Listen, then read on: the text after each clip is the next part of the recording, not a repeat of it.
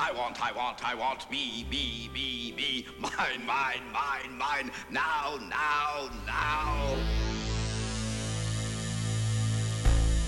You know you're responsible for what you hear. You know you're responsible for what you hear.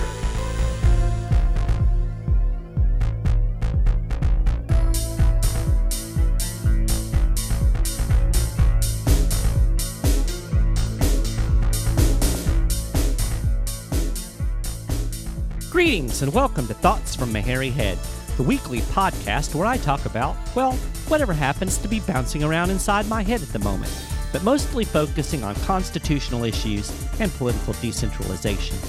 This is episode 25 of Thoughts from My Hairy Head, and I appreciate you tuning in. This week, I'm going to talk about economics and Thanksgiving.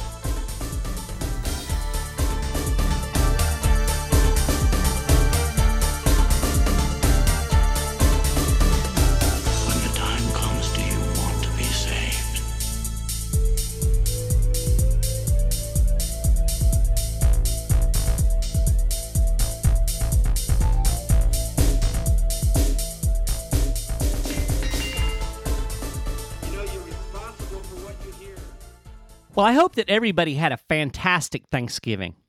We actually do our big family meal the Friday after, so I'm recording this while many of you are enjoying turkey and all the trimmings, or whatever it is that you enjoy on Thanksgiving.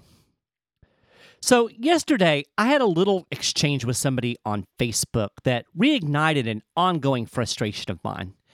And that's how few people have even a rudimentary grasp on basic economics. I know it's boring, but it's so important because economic realities underlie virtually every political decision. If you don't understand basic economics, you're going to get a whole lot of things wrong. And believe me, in the United States today, we are getting a whole lot of things wrong.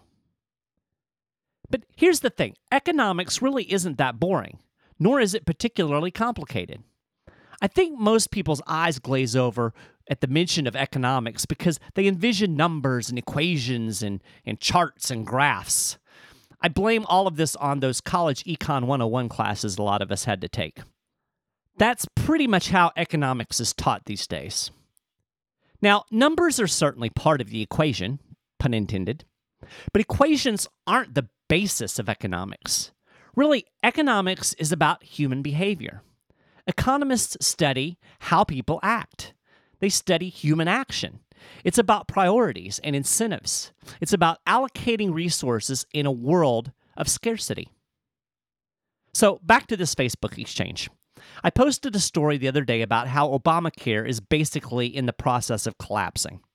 The nation's biggest health insurer may well pull out of the exchanges because it can't operate within the financial environment the Health Care Act has created.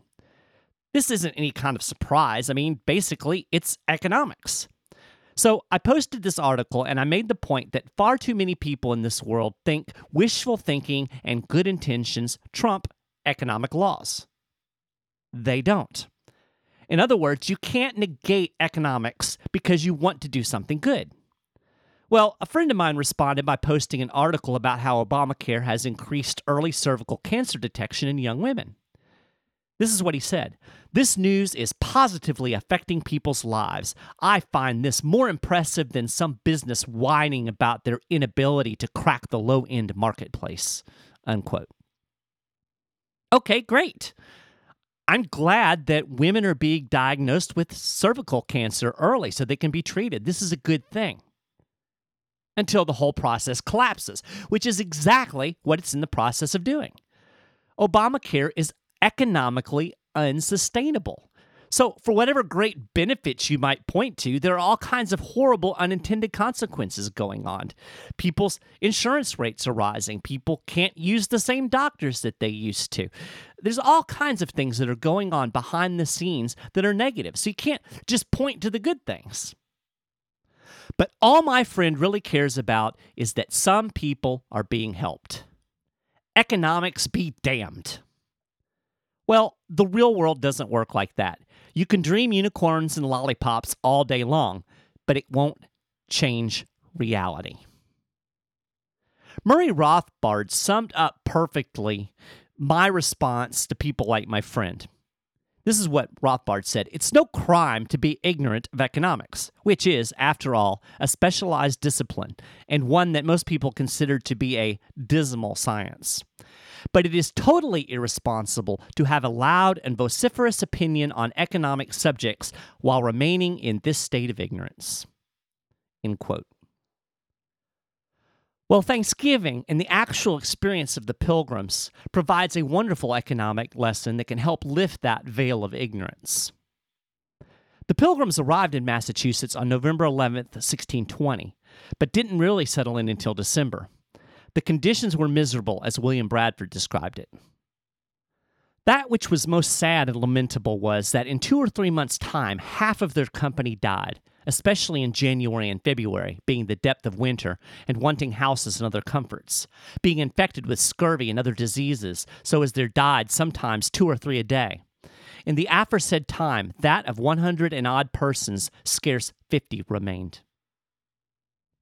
The Pilgrims placed all of their food and provisions in what they called a common store. It was set up on the socialist principle of from each according to his ability, to each according to his need. It's one of those utopian ideas that my friend would love. The following fall, they had their first harvest, and it all went into the common store.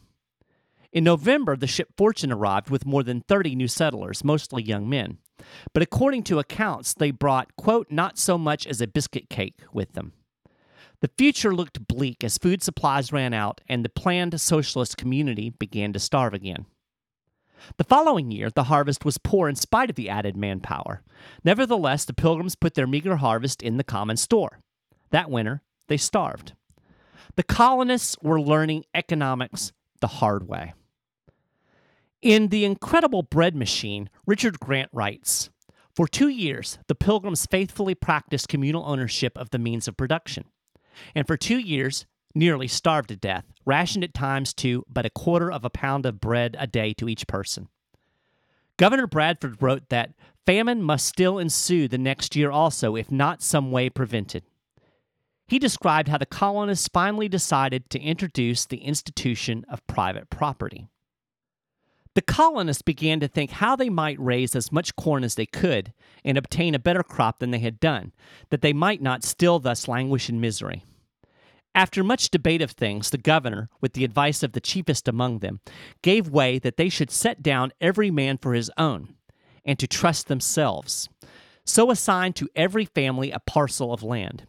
This had very good success, for it made all hands very industrious, so as much more corn was planted than otherwise would have been by any means the governor or any other could use, and gave far better content. The women now went willingly into the field, and took their little ones with them to set corn, which before would allege weakness and inability, whom to have compelled would have been thought great tyranny and oppression. Reflecting on the experience of the previous 2 years, Bradford goes on to describe the folly of communal ownership. The experience that was had in this common course of condition, tried sundry years, and that amongst godly and sober men, may well evince the vanity of that conceit of Plato's and other ancients, applauded by some of latter times, that the taking away of property and bringing in community into a commonwealth would make them happy and flourishing, as if they were wiser than God. For this community, so far as it was found to breed much confusion and discontent, and retard much employment that would have been to their benefit and comfort. For the young men that were most able and fit for labor and service did repine that they should spend their time and strength to work for other men's wives and children without any recompense. The strong, or man of parts, had no more in division of victuals and clothes than he that was weak, and not able to do 1/4 the other could. This was thought injustice.